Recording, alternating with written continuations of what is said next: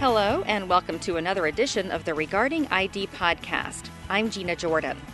Frances Zelazny has spent 2 decades advocating the use of biometrics.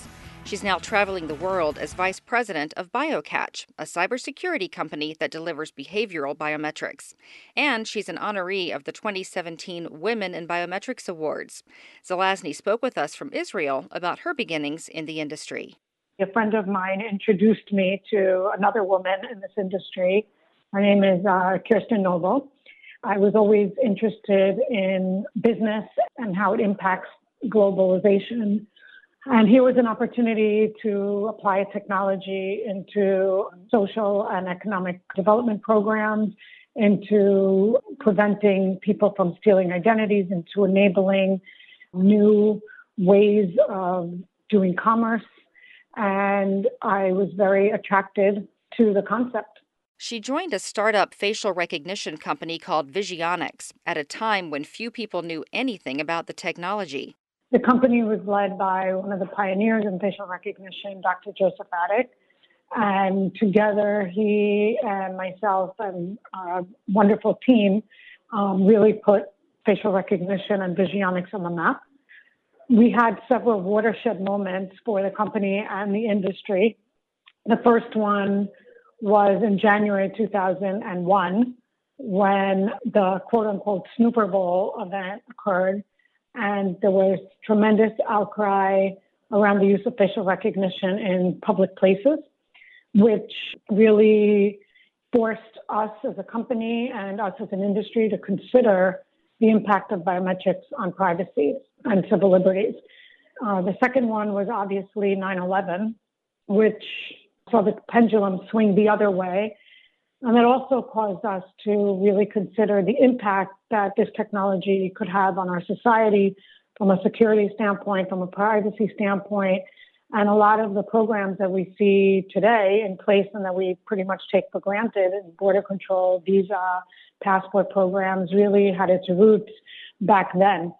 After that, the company really went on a trajectory of various mergers and acquisitions until ultimately it became L1, which was sold to Morpho. And at that point, which was about 13 years later, I left and I did consulting. One of the most exciting clients I had actually was in mobile payments. This is sort of where everything came together, because in the world of mobile payment, you really start to hit on the world of fraud and how people identify themselves remotely. And that brought me to BioCatch. A friend of mine actually was involved in BioCatch and suggested, given my background, that this would be a perfect fit. And in many ways it is, because it ties all of the experience that I have and really applies it into the new frontier for biometrics, which is in the financial services world. It's essentially impossible to have a conversation on payments, banking, financial services in general without addressing the issue of digital identity and authentication. So it's come full circle. The industry has been especially good to Zelazny. She met her husband at Biometrics, and she's most proud of working with her colleagues to lay the foundation that helped get the biometrics industry where it is today. I got involved in the very, very beginning when biometrics and facial recognition were very far from a household term, when we did not have fingerprint readers on our phones, and we did not imagine using our face to conduct a transaction or crossing a border. One of the most important things that we did early on, and I want to give Dr. Attic credit for this, is to really ensure that the industry had responsible use guidelines. I would also add the other most important effort, and again, this was not mine alone, but it was really to push and make the world understand the link between identity and social and economic development. And we see biometrics today driving many national ID programs, voter registration programs. I think the India example was really a watershed one.